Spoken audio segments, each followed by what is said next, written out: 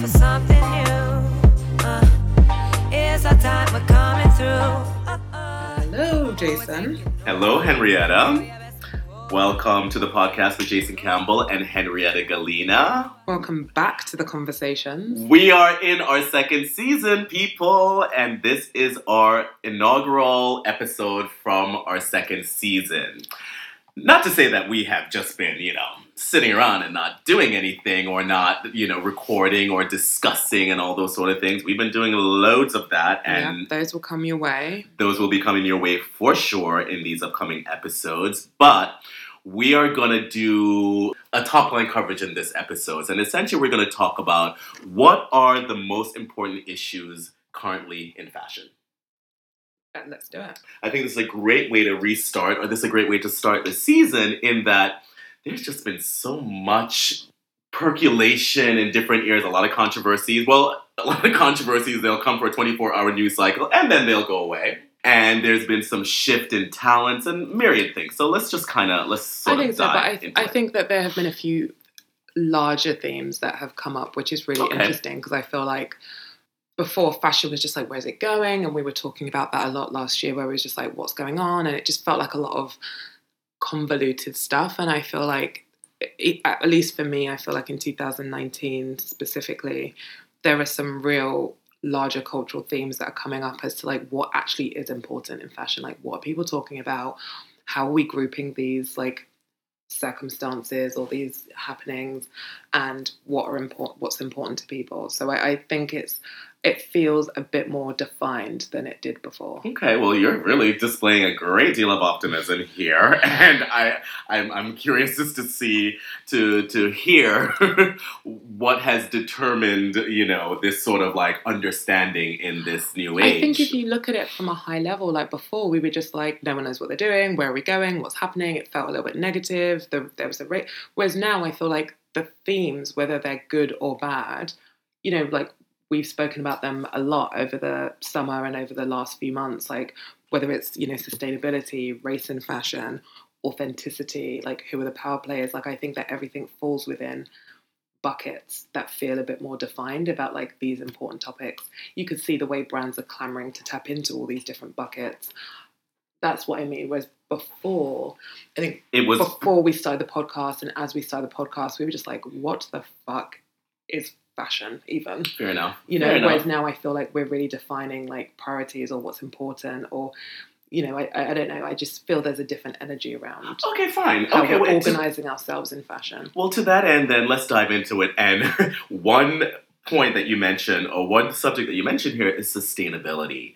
And I think actually that is probably one of the most misunderstood buckets in all of this conversation that we'll have. What is sustainability? Is sustainability recycling, upcycling? I think a lot of people, never mind your lay people, don't really have a sense of what that is. It's weird that there isn't a kind of consensus around that terminology. Mm-hmm. And I think that the fact that it is so subjective depending on the brand is problematic, because that's where marketing plays a role. There's lots of miscommunication or misleading ideas around sustainability. But I'm really intrigued as to why it's not a bigger problem. Or not a bigger problem, why it's not a bigger issue. I have to say though, I have been having a fair amount of conversations, and whether it be with store owners or designers or the articles that I'm reading or whatever, this sustainability has really come to the forefront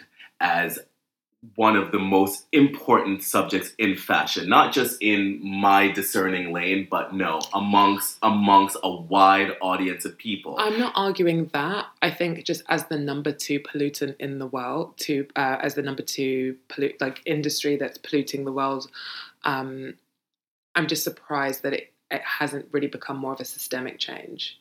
It's a topic, it's been a topic, but that talk is talk. But in terms of best practices and the ways in which people are running their business, and the way that they're thinking about the bottom line, and the ways that they're thinking about sourcing and manufacturing and infrastructure, I'm just surprised that it hasn't really moved forward given... Well, what are you talking about? You're talking about like doing business responsibly? Is that how? Is that the education that people have about doing business? No, they do business by what they can get away with. If they don't have have to focus on best practices, never mind issues that they didn't really have to zero in on before. Oh well, they're not going to do it. They won't probably do it to the extent until they're properly shamed, until it really lands on the doorstep. But when is late? When is too late? Yeah, it's definitely an accountability issue. I think that we're very reactive. When something happens, we react to it. And, there are some brands that are newer where a lot of this is native to the makeup of their brand. But just overall, I don't feel like it's being taken as seriously. And can I attempt to offer a definition as I see sustainability? It's about practices that can be maintained over a period of time that is in the best interest of the planet and the people. I would agree with that. It's a bit general, but like that's how I'm using the word sustain, something that can sustain over a period of time that's in the better interest of that's environmentally sustainable. That's environmentally sustainable. Yeah. I have to say that especially when I speak to younger people, I do feel that they see whether or not they have changed their practices. I do feel that they feel that this is one of the most important issues of the day. I do feel that. I do think so, and I think that's probably where the tides will turn. I think as younger generations become decision makers, and as we're becoming a much more part of the lead consumers, I think those tides will change. But I'm just really surprised that 2018, 2019, there wasn't like a much bigger practical focus and tactical focus on sustainability. It just felt still like a lot of rhetoric and a lot of marketing and 1,000 panels, but what have you done for me lately? Well, here's what I think is the big issue with sustainability, that unless we are authentic and honest about this, that we're always going to have this issue. I think the big issue with sustainability is overconsumption. And I think if we don't actually say that we're consuming too much and think about how to lessen production, manufacturing, and therefore consumption of products, that this sustainability conversation is just a sideshow. And therein lies the issues, because it's counter to increasing revenue when you're telling people to buy less. There you go. It's in fact counter to this free market economy. It's maybe even counter to capitalism. So unless we really embrace this feeling and this thinking that we have to preserve this planet, that this planet is a breathing, living thing, that if it goes away, we go away, like really though. But also I think that's a general misconception, this whole idea of if the planet goes away, we go away. The planet will be fine. We will go away. We will go away, and then Mother Earth will be like, oh, no, I can recover from this hangover. And I think that's what we that's what we don't seem to understand. And it's really interesting that it really has become a bit of a focus point for me, becoming, not to get sloppy about it, but becoming a mother. Becoming a mother, having a child, thinking about if I want to like have more children, and I'm just like, well, what are they being let in for? Like, what am I leaving to them? There's a lot of scary news about what's going to happen over the next 40 years, which is definitely within our lifetimes, most certainly within our children's lifetimes, and don't even talk about obviously our grandchildren. So yeah, I definitely, as like the industry that is second in command in terms of how we pollute the planet, it's a bit of a scary thing to think about what you're participating in and what your role is within all of it. And I am really surprised that as we have a lot of conversations around it, but as I do more digging into best practices and how that impacts the bottom line, I mean, listen, it's hard, it's messy, it's expensive to start with, but as we all kind of co-opt into the same vision, hopefully things become easier. But no, I just wonder, when is it really going to be taken seriously? I think we're quite far off because, Henrietta, you see all of these clothing, all of this excess that are coming down runways that are being broadcasted from Instagram feeds and lookbooks and whatever else. The proposition of products It's just more. Oh, it's more. But I gotta tell you, like when I look, I'm just like, oh my god! Like I find it obscene, and I find it offensive in many ways. But it's not to say that I still don't consume. One thing that has happened to me, however, is like plastic. When I'm being given all these plastic bags, I do have a pause. Like, why are we distributed so much plastic? We've heard the stories of them ending up in the ocean and clogging this and clogging that, and ending up in whales' stomach and so on and so forth. Yes, the information is out there, and the thinking has started to change. But you know what? More than likely, I'm going to take that plastic bag because it's convenient for me to carry my things. And so, if we're not going to actually change our practices, that is going to make life at least somewhat inconvenient for a while until we transition, nothing is going to change. But that is a real excellent point, though, about what enforces change. Is it our collective consumer behaviour, or is it the brands stepping up and helping us do that? They're stepping up and saying, this is the way it needs to be. It's a chicken or egg situation. But you know what? That's an excellent point. And I think the brand's responsibility in this, and unfortunately, you know what? It's going to have to happen. There's going to have to be legislation around this. There's going to 100%. There's going to be legislation about it that's going to force the hand of the brands to act better. That's what's going to happen. But I don't Not think... with these current administrations, though, to be fair. No. We're waiting at least a couple of years for any of those changes to take place. That's for sure. But yes, you're absolutely right. I think accountability and responsibility for brands, there's something that's going to have to be instituted in order for them to conduct business better, more responsibly for the interests of the planet. Yeah, it'd be great if there was some sort of governing body in fashion, know? LOL. We've asked for a lot of governing bodies for a myriad of reasons, and no, this playground that is fashion, no, they're not looking for that oversight at all. And another area that we have certainly delved into quite a bit in the history of this podcast is the racial one. And for sure, let's underscore that again. It continues to be one of the most important issues in fashion today. But the picture looks different, doesn't it? Yeah, I'm a bit over this topic a little bit because it's so public facing. I think that the race issue in fashion is an ongoing one, as it should be, but it's great. Never has it been a better time to be a black model, a black editor, a black influencer. It's all very public facing. But the Gucci thing that just happened, it's very indicative of, does anyone black even work at your business? Like, given how it was such a hot topic with previous all black campaigns and the casting and the diversity and Dapper Dan and all of that kind of obsession with blackness that was happening at Gucci. Then they put it down and everything went back to normal. But we called that out at the time. 100%. I was already annoyed with them because I was like, oh, what, we've gone back to the same archaic ratios of casting and all of that stuff when you put that topic down. And now with this whole blackface balaclava thing, I'm just like, yeah.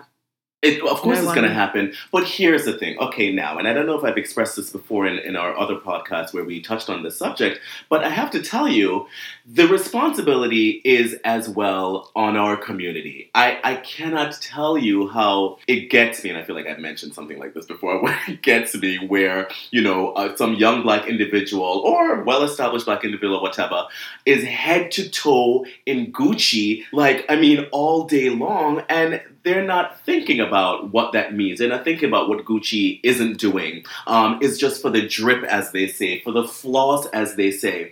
I think, we bandy around Gucci all over the world. It's like literally the standard bearer right now in style. And I gotta be honest, that's often led by people of color, particularly black people.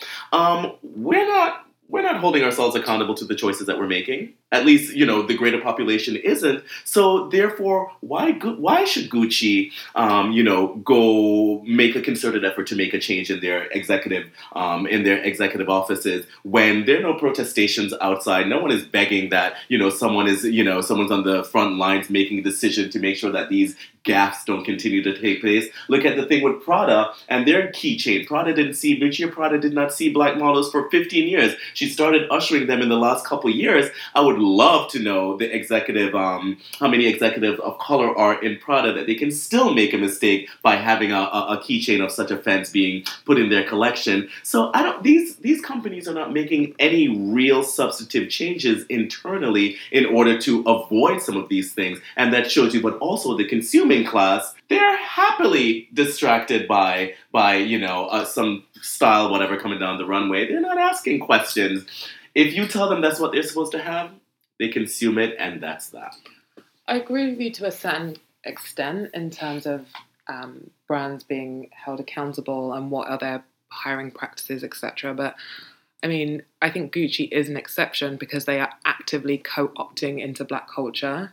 Good point. Like, that's the responsibility. If you're going to do that, you should have a diverse enough internal staff and executive branch who is talking about those narratives and providing those strategies and actually have equity in terms of what it is that they're doing.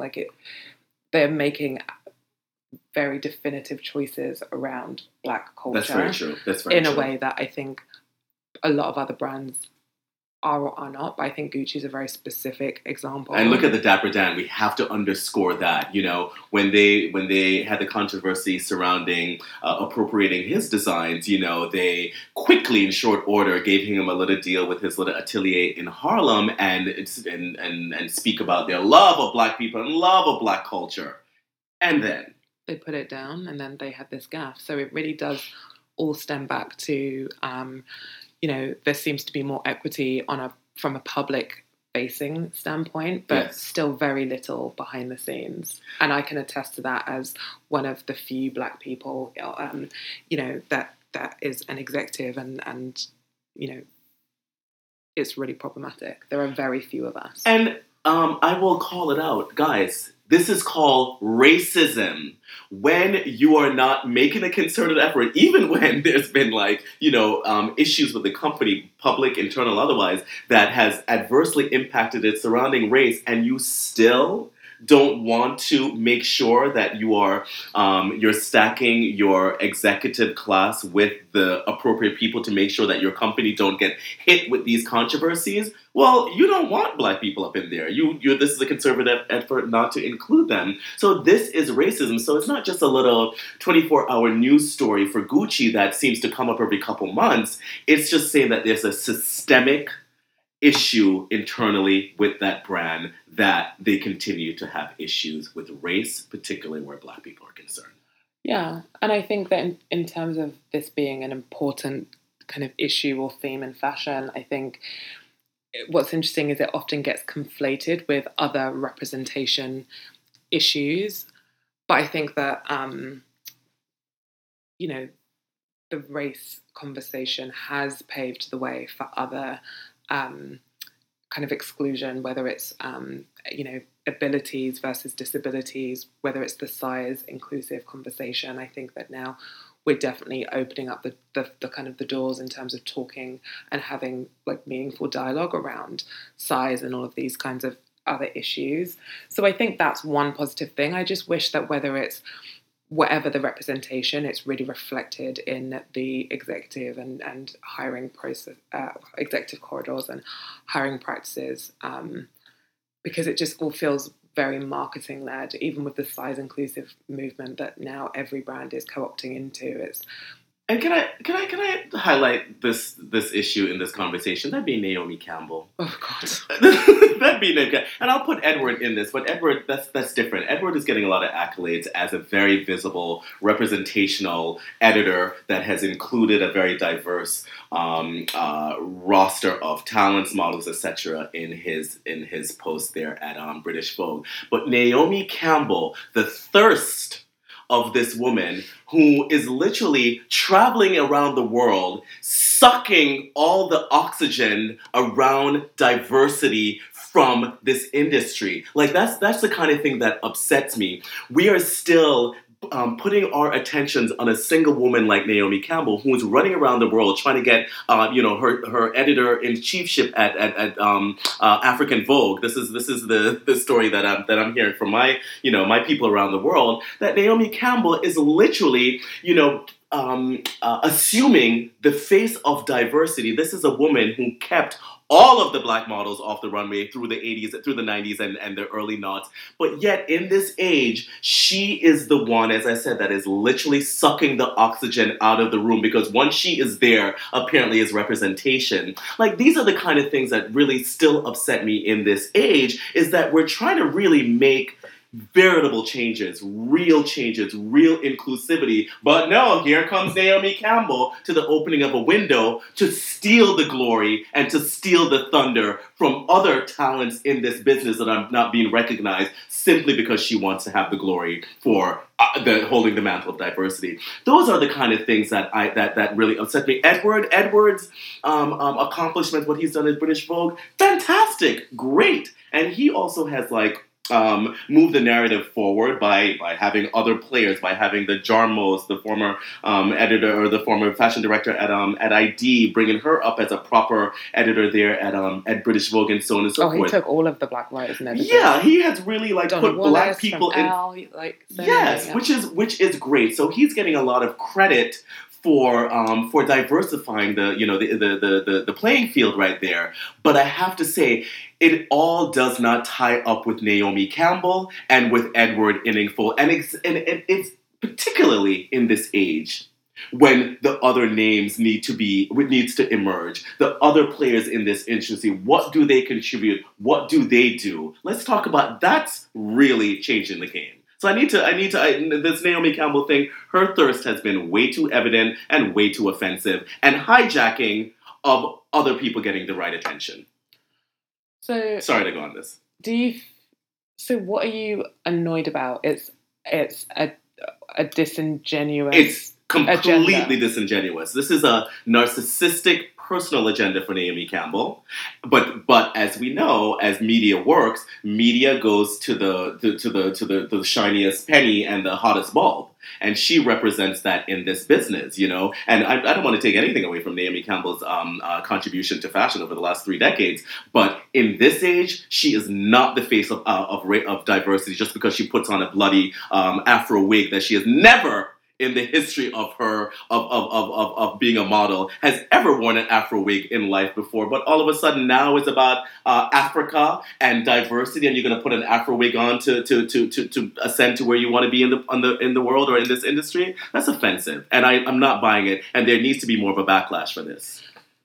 So you're offended by a seemingly disingenuous agenda? Yes. But just a question to play devil's advocate. Do you not think that if the output is positive, do you think it matters, given that she is someone who also might have had some sort of shift? Meanwhile, she's still keeping models off the runway?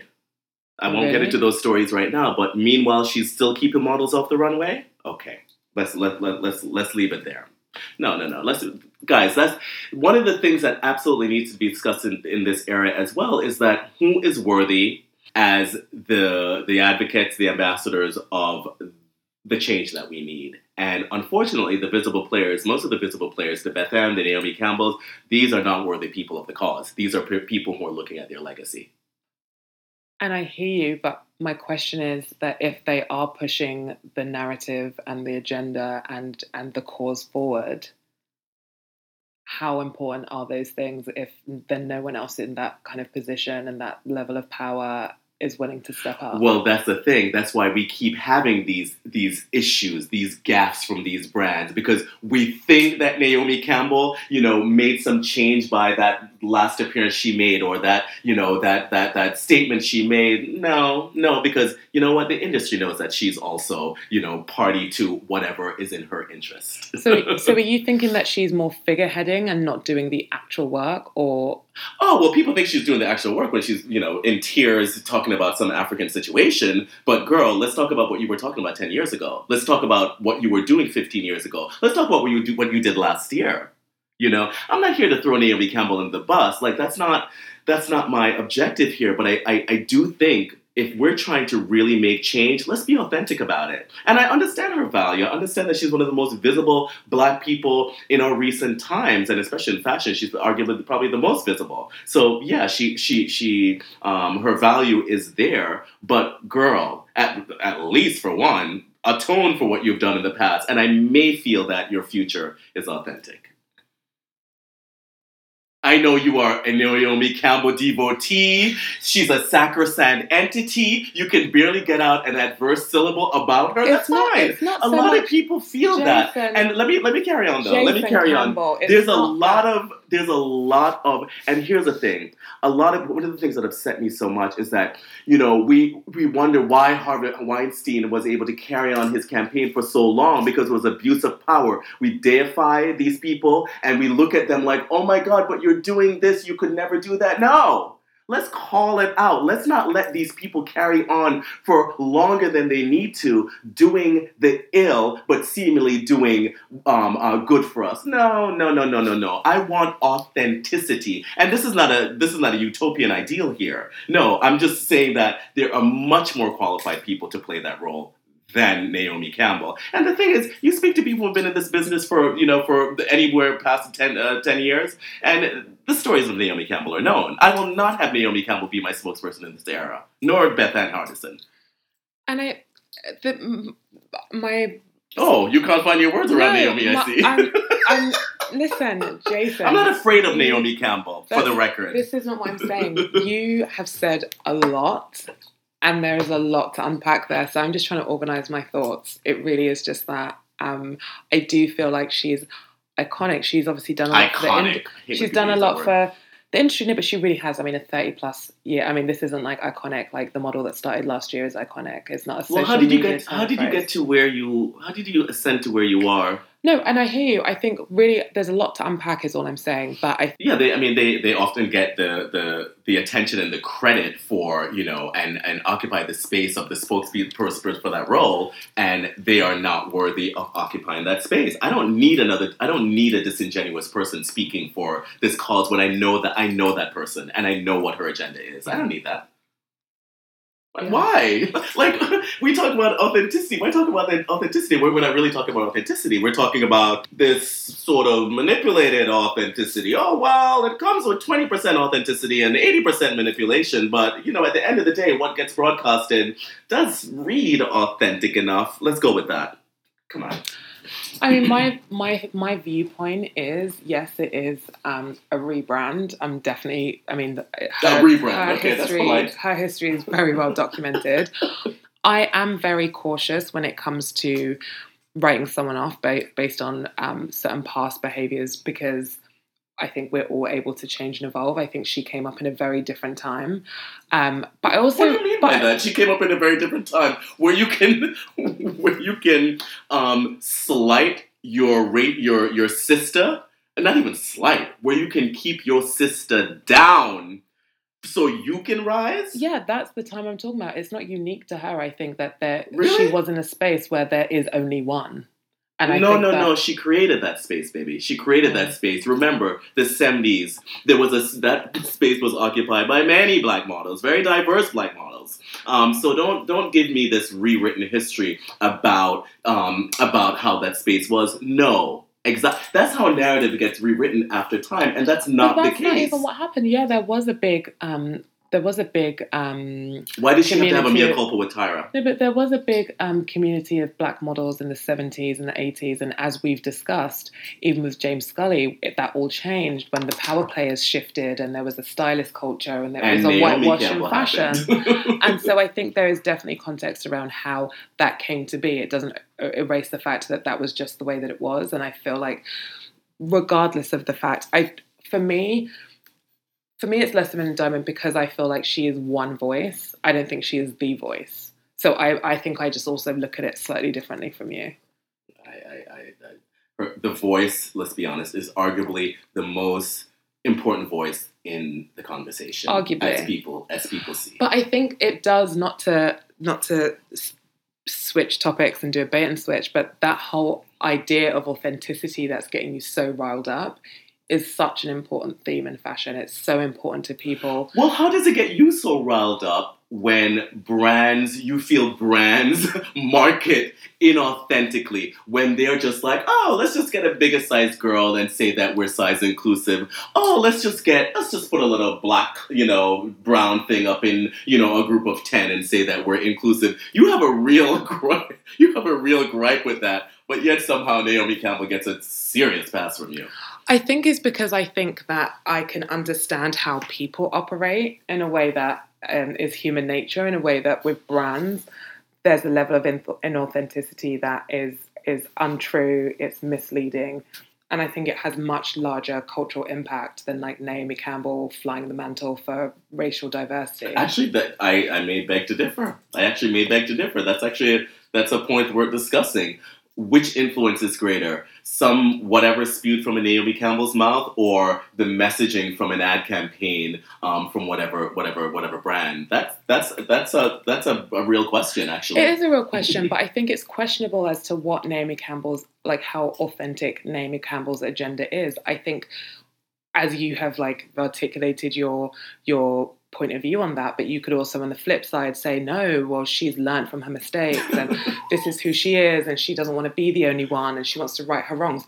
Whatever. I think there's more context around that argument in a way that for a brand, if you're all of a sudden picking something up that you were not selling before and then you put it down, that is an out and out lie. If you are outwardly projecting messages and trying to co-opt into something that's really important while not actually doing the work, that's very problematic because it's a sales tactic. Like Naomi Campbell isn't really selling you any goods, right? So that's my whole thing of if her agenda isn't authentic, like, does it massively matter if she's she's selling goods, if she's doing the work? Whereas like if, I think where you spend your money is indicative of what the future of that industry or the world or the culture is going to look like. So if you're misleading me with these ideas of sustainability or authenticity and things that are just not true in terms of systemic, the culture of your company, your practices as a company, just inherently what is true, you're misleading people to buy your goods and to keep you thriving in a way that is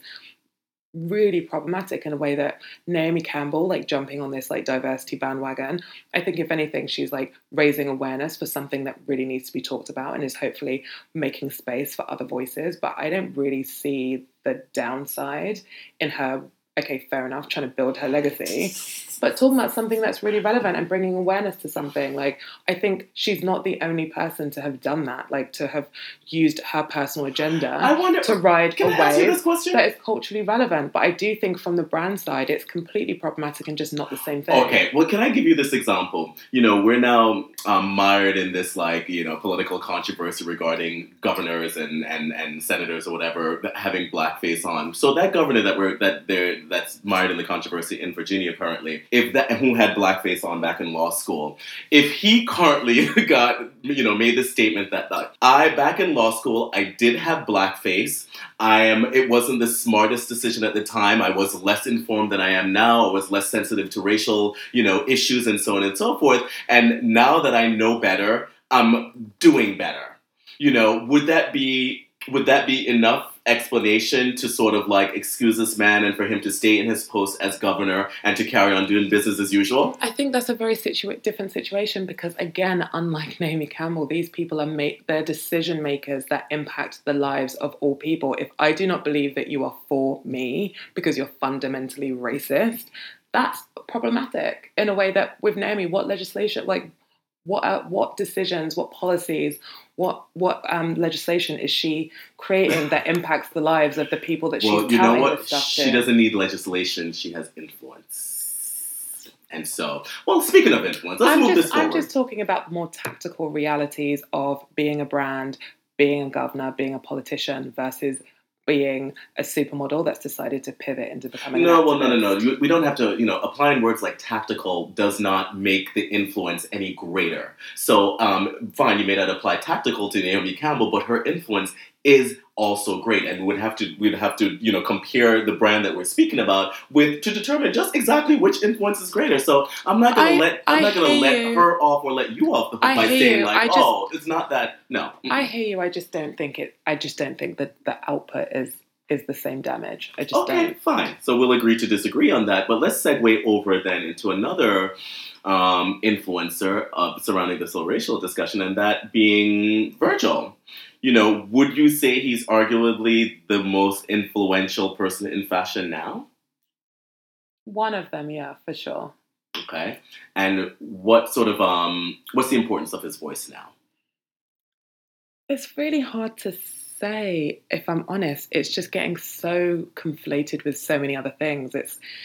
And you just hear his name and see his presence everywhere that you're just like not even really sure what you're talking about anymore. I just feel like he's like the chairman of fashion, and that's just the way that it is. That's a headline. Virgil Abloh, the chairman of fashion, according to Henrietta Galina. What's interesting now is how I think he's becoming more polarizing as people are really dissecting what his relevance is, where his importance and his influence lies, his abilities at Vuitton now that he's, had a second collection. Which I really liked the second collection. I didn't love the first collection. I did like the second collection. And I was also very encouraged by some of the numbers I heard that for the first year, Louis Vuitton reached $10 billion in sales, which I was just like, okay, well, I like for tangible information that is attributable to, at least partially attributable to the personality we're speaking about. Yeah, I mean, I can't say that I'm surprised about the sales aspect of it. I think that was really why he was appointed, because he's got a proven track record of being able to sell goods to consumers in a way that is both culturally relevant, but in a way that, people are picking up what he's putting down. That was never really in question. I just think it's just gotten a little bit complicated, but I'm interested in the dialogue that's happening around him, because before it's like you just couldn't hear a counter opinion to the fact that he's just like amazing and a genius and everything. And I think people are really looking at what he's doing, the way that his designs are really problematic to even new designers. Like his last collection, there were pieces that were almost identical to a young designer out of Europe. Yes, I saw that. Social media blew up. He didn't say anything about it. There was no communication around it from his side. And I think that is really problematic and something that I'm surprised hasn't been addressed, particularly when it comes to his collections of Vuitton, where it's, he's very much 2.0ing fashion in a way that isn't acceptable. So that's something that's interesting. But it's just hard to say. I mean, he's just winning, and it's not something that I think is uncalled for. I think that he is deserving. He seems to be one of the hardest working people in this industry. He seems to be very kind. So I think a lot of it's deserved, but I do definitely think that there needs to be a lot more conversation around his level of influence, but specifically for me, where he sources inspiration and how that inspiration manifests quite literally into the same product.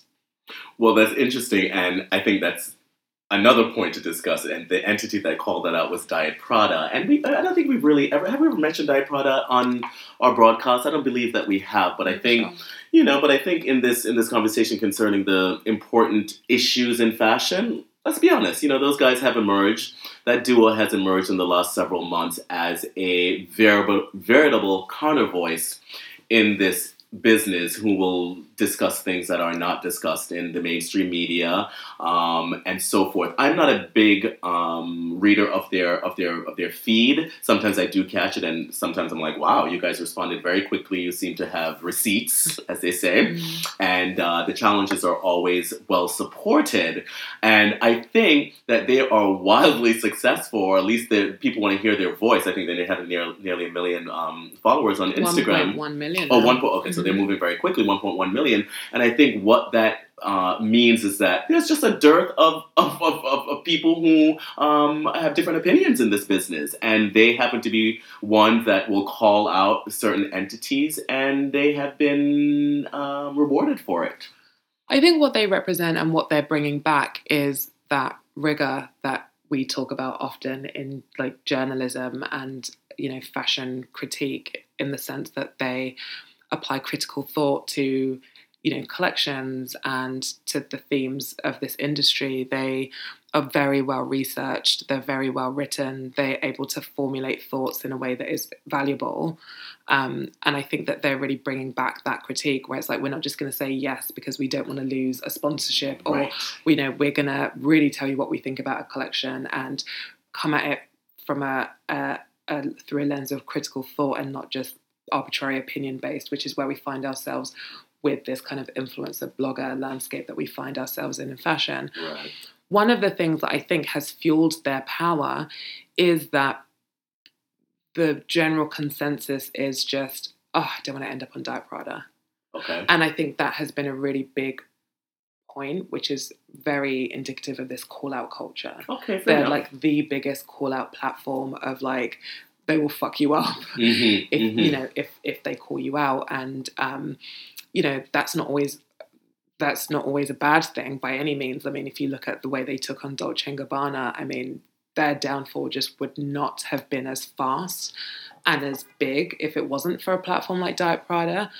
That being said, I mean, I think there are some nuances that just like are the nature of fashion and they are calling it out anyway, particularly when it comes to a lot of the smaller brands and designers. That's like this call out culture, can really take down a business or really mar someone's reputation in a way that, is there enough due diligence in the world to understand the nuances and what actually happened, how things actually came to be, beyond it Fair just enough. like living on social media and taking at face value. So I think that there's a duality to a Diet Prada and all of those kind of people that are coming out Well, after them. I think you make a very good point in stating, just sort of how the opinions are formed and how quickly they're formed, because this just makes me think about Hint back in my day. Hint Mag and Chic Happens, and that was the precursor to, let's say, Diet Prada, but that was a different era. There was no Instagram. This was just online, but it really gave the tea, as they say, and on a daily. But in this culture, with all the technology, there is a heavy response, a quick distribution of that information, and therefore it can have huge ramifications. Never mind that we're an activism culture, and so much of it happens online. So, what an entity like Diet Prada, when they publish something, it can really have a very, very, very swift impact. And yes, your point is taken in that, is the right due diligence taking place? Is the rigor happening in terms of like before, publishing some of that information? Fair enough. sure. But what I do like is that there's I wouldn't call them overseers, but let's call them raconteurs. They have gone in and like we'll mix things up, and we'll call it as they see it, and not afraid to ruffle feathers. That I think there needs to be more of in this industry. Absolutely. And I think where their main base is on Instagram, there's only really so much context and information you can get from That's an all we need Instagram these days, caption. though. True, we're all headline readers, and sometimes you need to distill the information to its most valuable points. But I do think that with that, they're almost giving more permission and imploring you to really do your due diligence. So I've noticed that people like Robin Givens, the way she's using her Instagram almost in a very similar light to a Diet Prada, and people are really, hanging on her every word when she goes really in depth with a lot of issues that they might cover on their Instagram or their stories. And I think it's a really nicely done sort of thing that people are really now looking to these cultural arbiters who are really well versed and amazing critical thinkers to get those deep dives, and like almost using Diet Prada as either a starting point or a daily check-in. But like I've noticed that there is a rise in these incredible thinkers and critics, which is really, really, I think, amazing. Well, that's also a nice segue into who comprises the power class in fashion now. We mentioned Diet Prada and let's be careful about, I don't love when these words get thrown around, who runs this and power that, but where's the influence power base, let's say right now. Surely Guy Prada occupies some of that space. But I ask that question, and I consider it part of one of the more important issues in fashion right now, because I got to tell you, let's say looking on Instagram, a daily feed, I've been in this business for more than 20 years. I know a lot of people in this business globally and so forth, but I have to say, I'm looking in at, let's say, Copenhagen Fashion Week, for example. I'm seeing a lot of young, attractive women in a lot of expensive clothes, hand-locked, whipping around this city, getting shot in all this, glamorous, nonchalant way with all this elan. Who are these people? That's a good question. Who are these people? You're like, who? And they're having 11,000 likes and the million followers and all these sort of things. What I think about, I don't, in my history, I've never been one of those hierarchical thinkers like this one is the creative director of this magazine and the fashion. I've never really thought about that. But however, I knew who the players was. I knew who was at Elle, who was at Mademoiselle, who was at Vogue and all these sort of things. And I knew how they were ranked. In this age, who determines really the influence? What I'm looking at Instagram with all these people, with all their engagement, who's running shit? There is no hierarchy. It's a stampede.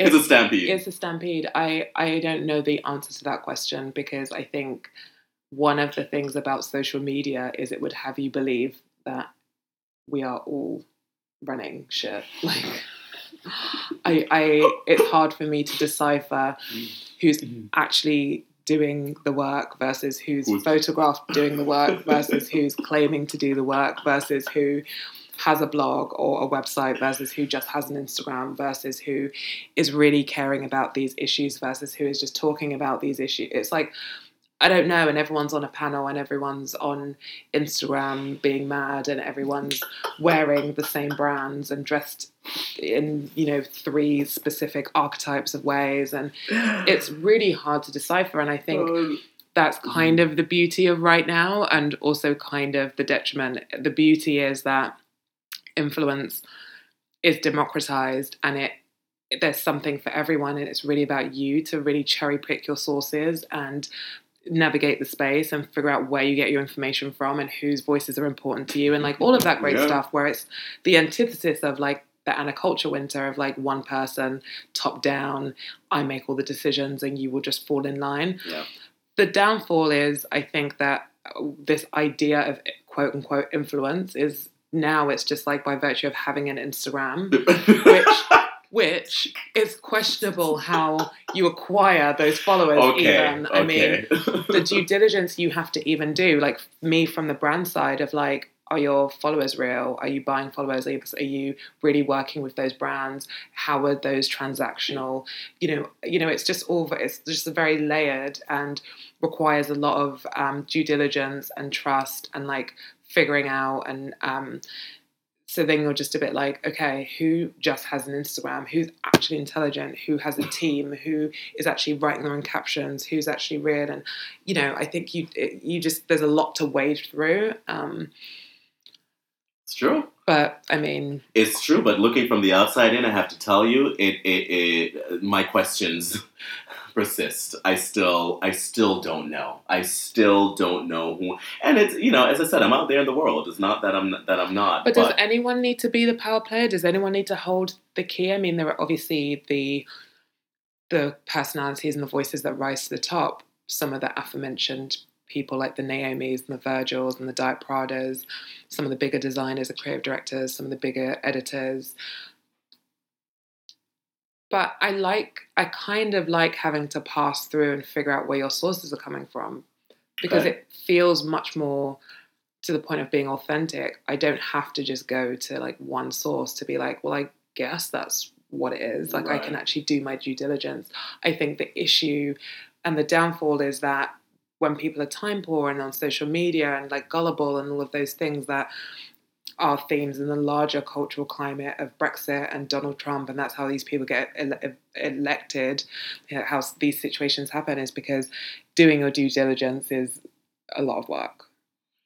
Well, I have to say, in waiting for the dust to settle, if you will. I mean, several of the things that we've discussed in like what are the important issues in fashion, I'm really waiting for the dust to settle on. And that's one of them. That's really kind of one of them in terms of like, because people are always looking for the important ones, the ones who really offer the value, the ones who information is really is good, is strong, you know, and I think that will play itself out in time. I personally think that the dust has settled. That's exactly what I was saying at the beginning. I think that 2017 and 18 were very murky and convoluted and actually felt quite negative. And I think that what's happened is we have established, for the most part, what the important themes and issues in fashion are that we've just talked about. It's, you know, sustainability, it's race, and I would broaden out race into like general representation, whether it's size or disability or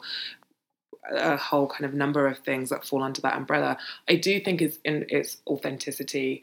What is the intention? How are you following through into everything from marketing to best practices to hiring, who sits on your board and executive branches, through to, is it just consumer facing? Is switching out a model for a real person? Are you done? And I think that's really important. And then I think that it's influence. Who are the influencers? What does influence mean? And I think that they're all cyclical because they're all related, and that really deciphering each of those things and how important they are is really all a brand strategy really is, and that is what drives resonance, is what drives conversion, it's what drives sales, and it's what is driving the future of fashion. So I think that those are the important themes. Maybe we're missing a few others that we'll obviously explore in next episodes, but I would say that those were it. Well, and on that note, I have decided. Thank you for joining us. I'm tired. Bye. Bye.